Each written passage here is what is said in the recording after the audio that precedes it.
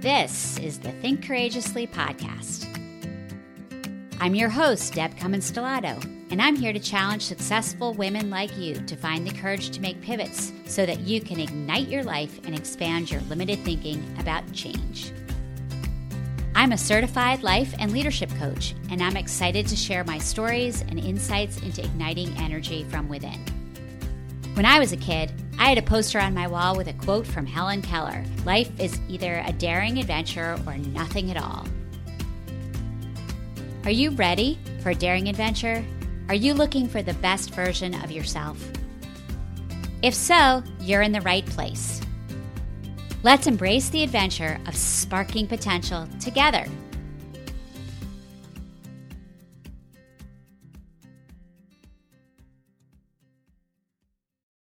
Well, hello, and welcome to the Think Courageously podcast. My name is Deb Cummins Stellato, and today is May 8th, 2020. It's also Mother's Day weekend, and for any of you who have suffered loss of a parent, these weekends are tough, really challenging, and I'm finding myself really in a place of sadness and nostalgia today as I think about the weekend. Interestingly and so wonderfully enough, my daughter Allie called me yesterday and we were having sort of a very fun conversation. But at the end of it, she said, "How are you doing? Like, really doing, Mom?" And I love the fact that she understood that I was really having a rough time, or I'm having a rough time thinking about my mom. And I'm trying to, always figure things out. If you haven't figured out, I like to figure things out. And, I am really sad this week. And I'm sure part of that is what's going on in the world right now as we continue and we grit and bear through this COVID-19 crisis. But I just, have to lean into the fact that there are just some times in our life where we just feel grief in a different way than we usually do. So I thought it might be fun and kind of a special honor for my mom for me to talk to you a little bit, share with you a little bit about my mom and some of the lessons I learned from her, and then share a parable that somebody has shared with me recently that's had a pretty significant impact on me. So I'm going to go ahead and talk a little bit about my mom. My mom's name was Eleanor Patricia Goldberg Cummins. And my mom grew up in a place called Englewood, New Jersey. I never met my grandparents. They both passed away when I was under 6 months old. And my mom had actually had to deal with my grandmother, who had ovarian cancer, while she was pregnant with me. And I just can't even imagine what that must have been like for her. And it really served as a foundation of who my mom was and how tough she was.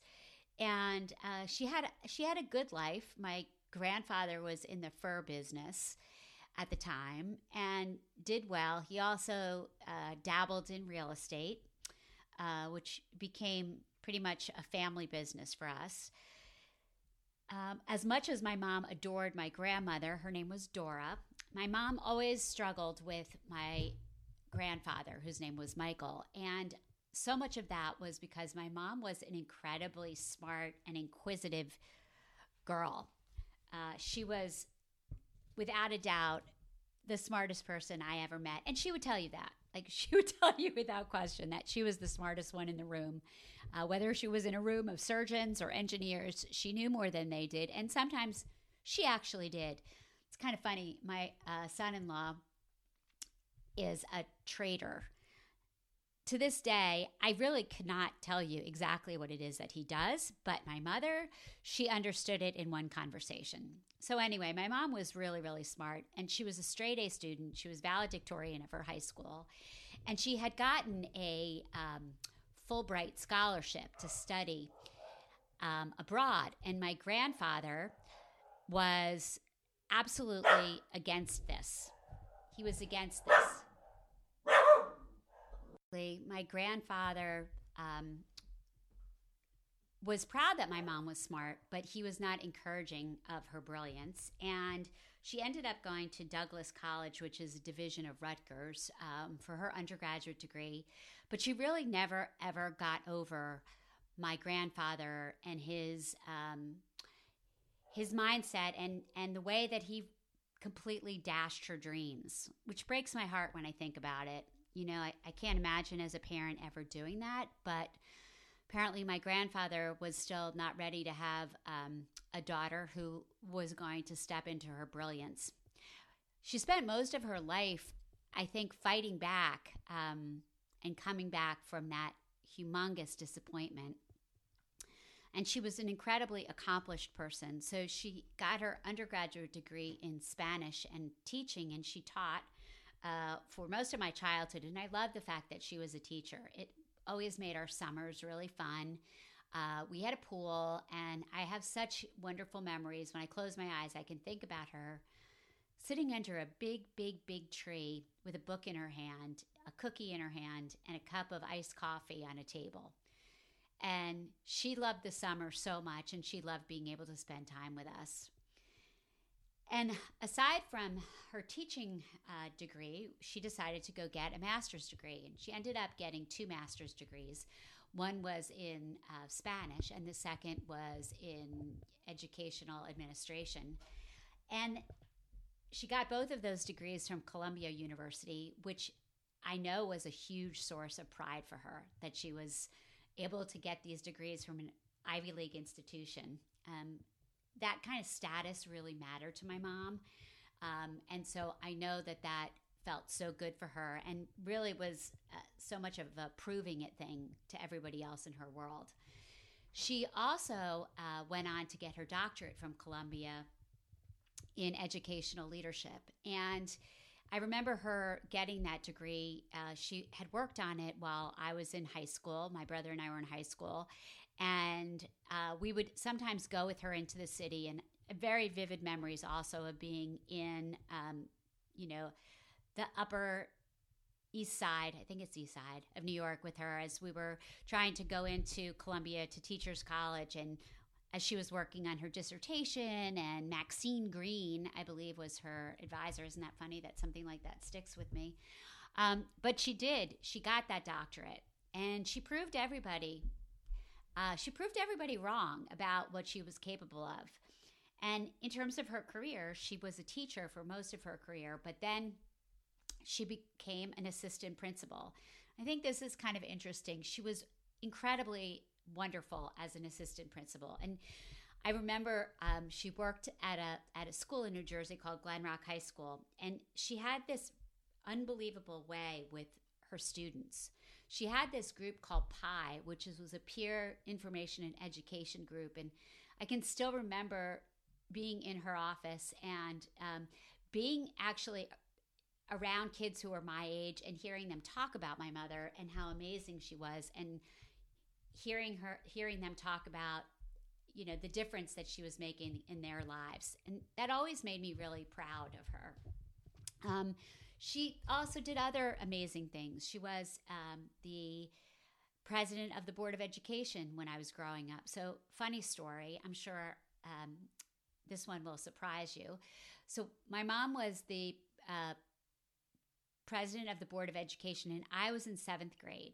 And somehow we were having spaghetti. We were in the lunchroom. And do you remember, I wonder if you remember that smell of institutional spaghetti and cheese?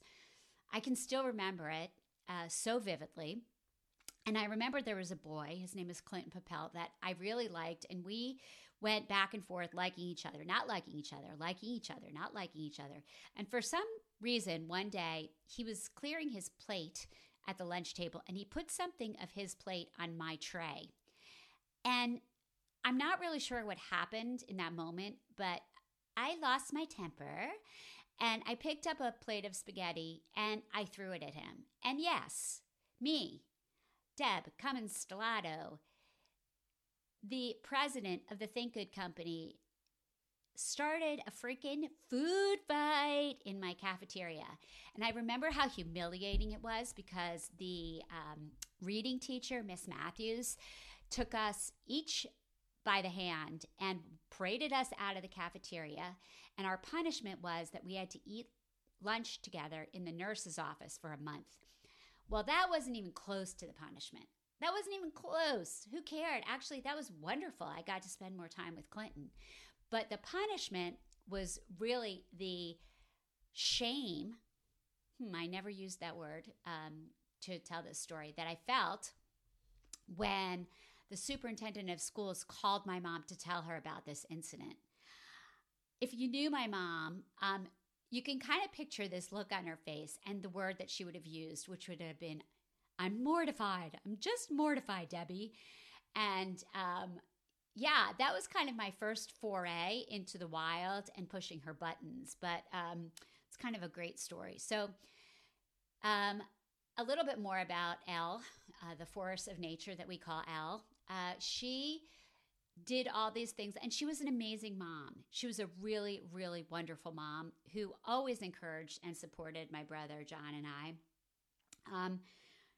She really taught us so many amazing life lessons. And I think as I was thinking about this podcast, perhaps the great at giving us the confidence that we could just be persistent and grind through some of the most difficult situations that we were faced with. And I think that was really great wisdom to get back on the horse again. But I also think in so many ways that became debilitating for me because I really never processed things that didn't go well in my life. Took me a long time to get to that. And there was some anger that was associated with that lesson of, just pick yourself up, dust yourself off, and get back on the horse. I consider myself to be really one of the most resilient people. It's definitely a character trait that I love about myself.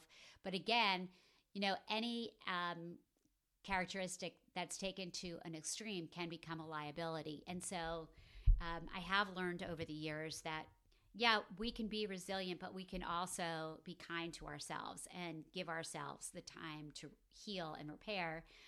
And sort of interestingly, after my mom died, I knew what she would have said to me, which is that she would have said, come on, dust yourself off. You can get through this.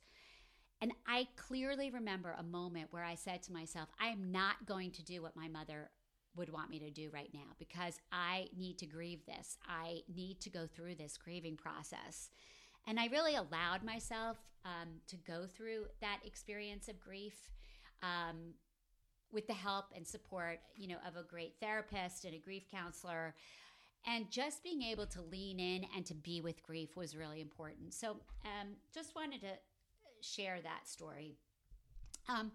Another lesson that my mom taught me was to never burn bridges. And it's kind of funny as I think about this, that this is a story that she thought was so important because my mom was the kind of person who either loved you fiercely and was loyal to you without question, or if you crossed her the wrong way, it was never a good situation. I don't know if you know people like this, but my mom, you didn't want to get on the wrong side of Elle. But she did always tell me not to burn bridges. And she clearly thought that was an important advice for women in the workforce. And I was doing a little bit of research for this podcast, and I was looking up that expression.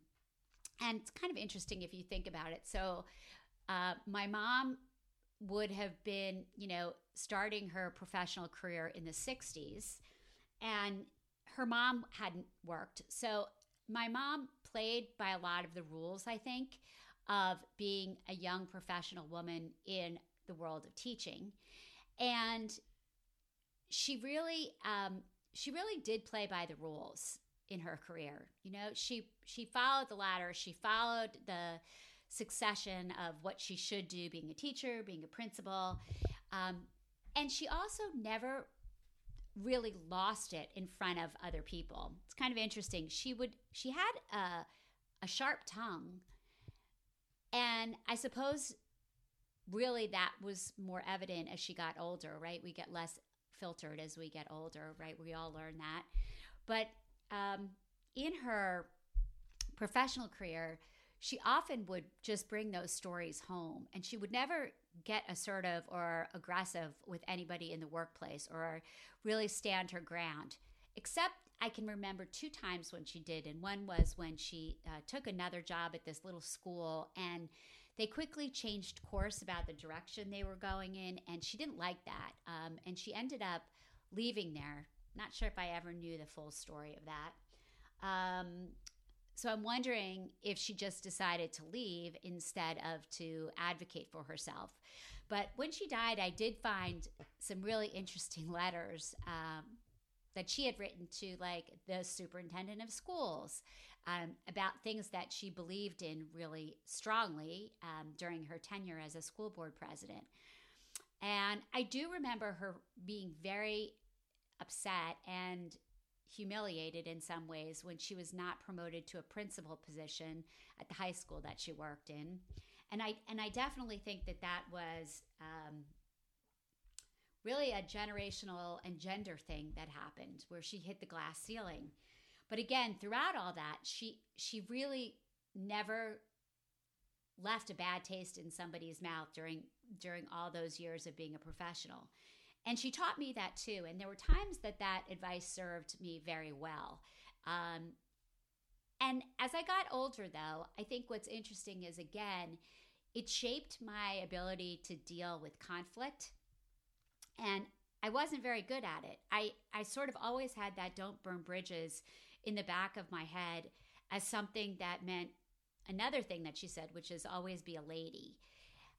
Two things that go together in a really interesting way. And I don't know if you have some of these stories that, as you reflect on them, get to be super powerful. So I remember being in work situations that I was really unhappy in or upset about. And she would always teach me, take the high road, don't burn bridges, always present yourself like a lady. And I always did. And the interesting thing about that for me is, sometimes it was to my detriment. And even in the last 5 years, I had started working for somebody who was a mentor of mine, and it just didn't work out well for a variety of reasons. And instead of really advocating for myself and really having a fierce conversation, I went to my level 1 place, which was I just withdrew and I quit that job pretty quickly. And again, though, my mom was still alive during this, Debbie, don't burn any bridges. And I didn't. And I sometimes regret that I didn't advocate more for myself in that situation. So again, I think that that's a really interesting story about my mom, and about also generationally how she was such a successful career woman, but she still had these gender stereotypes about success and being in the workplace. So the last story I wanted to share about my mom was one of the ones that really I think was empowering and is empowering to me now, is that the only way out is through. And this is something that she would share pretty regularly.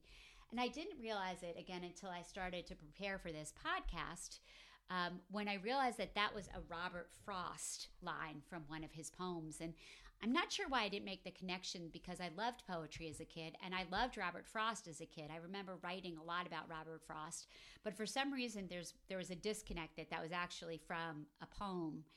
And I think this particular lesson that my mom shared with me was so important, because even though she didn't want me to burn bridges, and even though,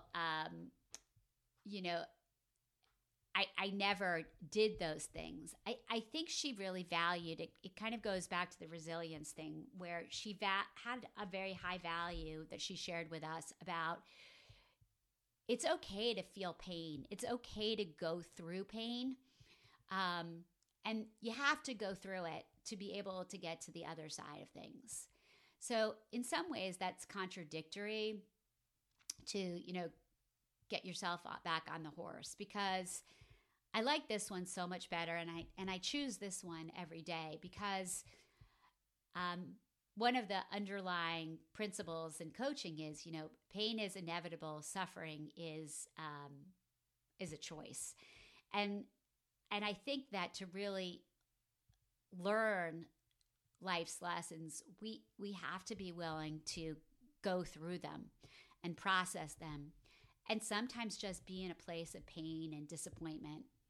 And that's, sometimes that's how I feel when it comes to grief and missing her. Like, I could put a paper bag over my head and pretend that it's not Mother's Day weekend, or I can lean into a process that honors her and really celebrates this incredible woman that I miss so much every day.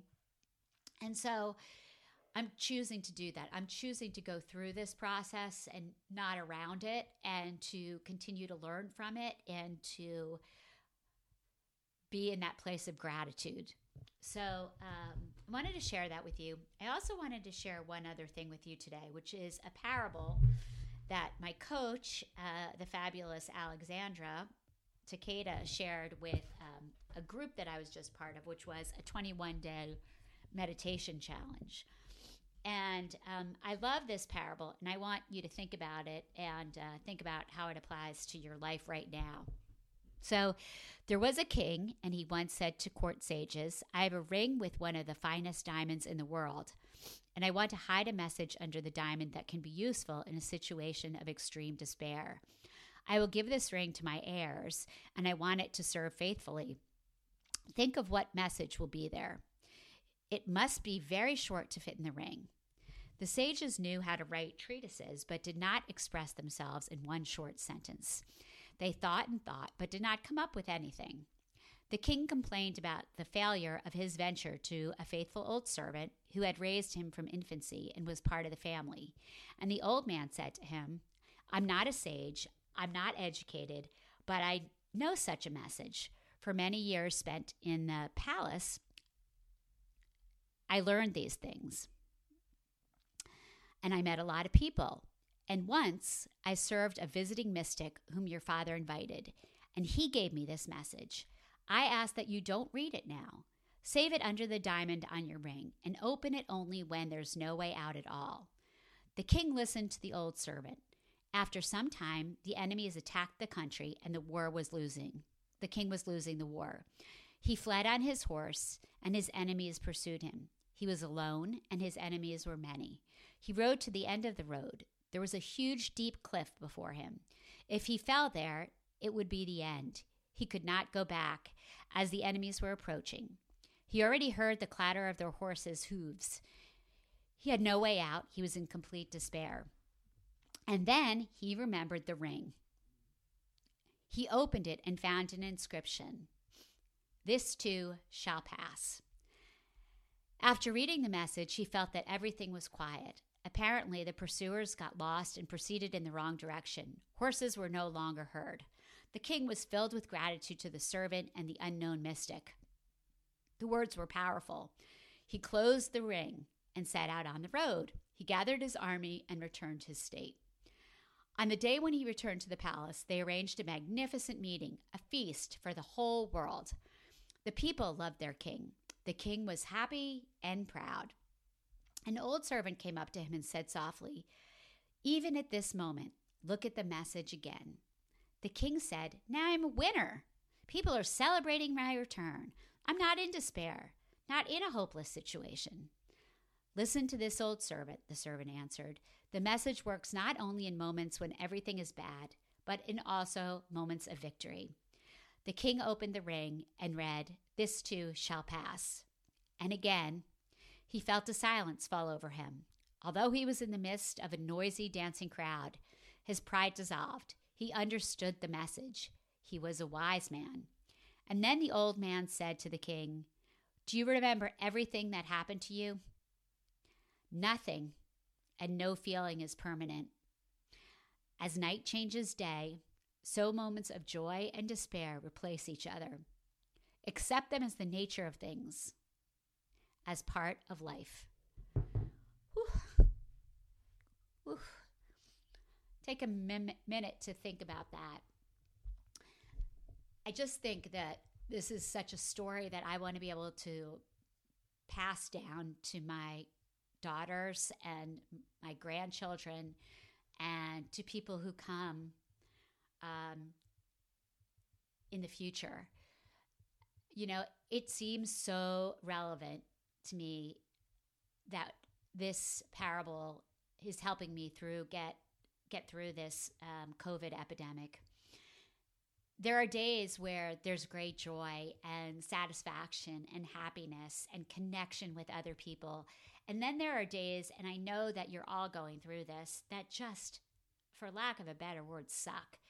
And I hear from people all the time about these peaks and valleys, and this kind of place of not feeling steady, in that there's these real ups and downs. And, not only do I feel it just in life, but I feel it in my business. There are days where I'm like, oh my God, I'm scared to death about my business. I don't know how it's going to survive. And then the next day, I get a call from somebody who's interested in coaching or consulting, and things look so much better. But I think what this lesson reminds us of is to stay humble in all of those moments, just to practice humility, that being great and feeling amazing is something to live into and enjoy and be fully present about.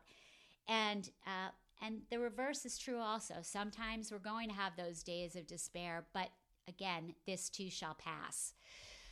So I hope that these stories resonate with you a bit. I really would love to hear what kinds of things come up for you. Would love to hear how you're showing up for this Mother's Day. That's such a different kind of Mother's Day for all of us. And I hope that these stories provide you with some power and courage, again, around thinking courageously, around pivots, around certainly around success. These stories that my mom shared had so much to do with success. And of course, around that big C word, around courage. So I really thank you for being here today. Remember, please, to check out my website at www.thinkcourageously.com, and to follow me on Facebook. And I'm going to put some prompts up this weekend about this Mother's Day mindset and how you're all doing, and sending you lots of love, whether you're a mom of two-legged babies or fur babies, or you are just loving the world's children. So with that, again, thanks for being here and sharing in these stories. And as always, think courageously.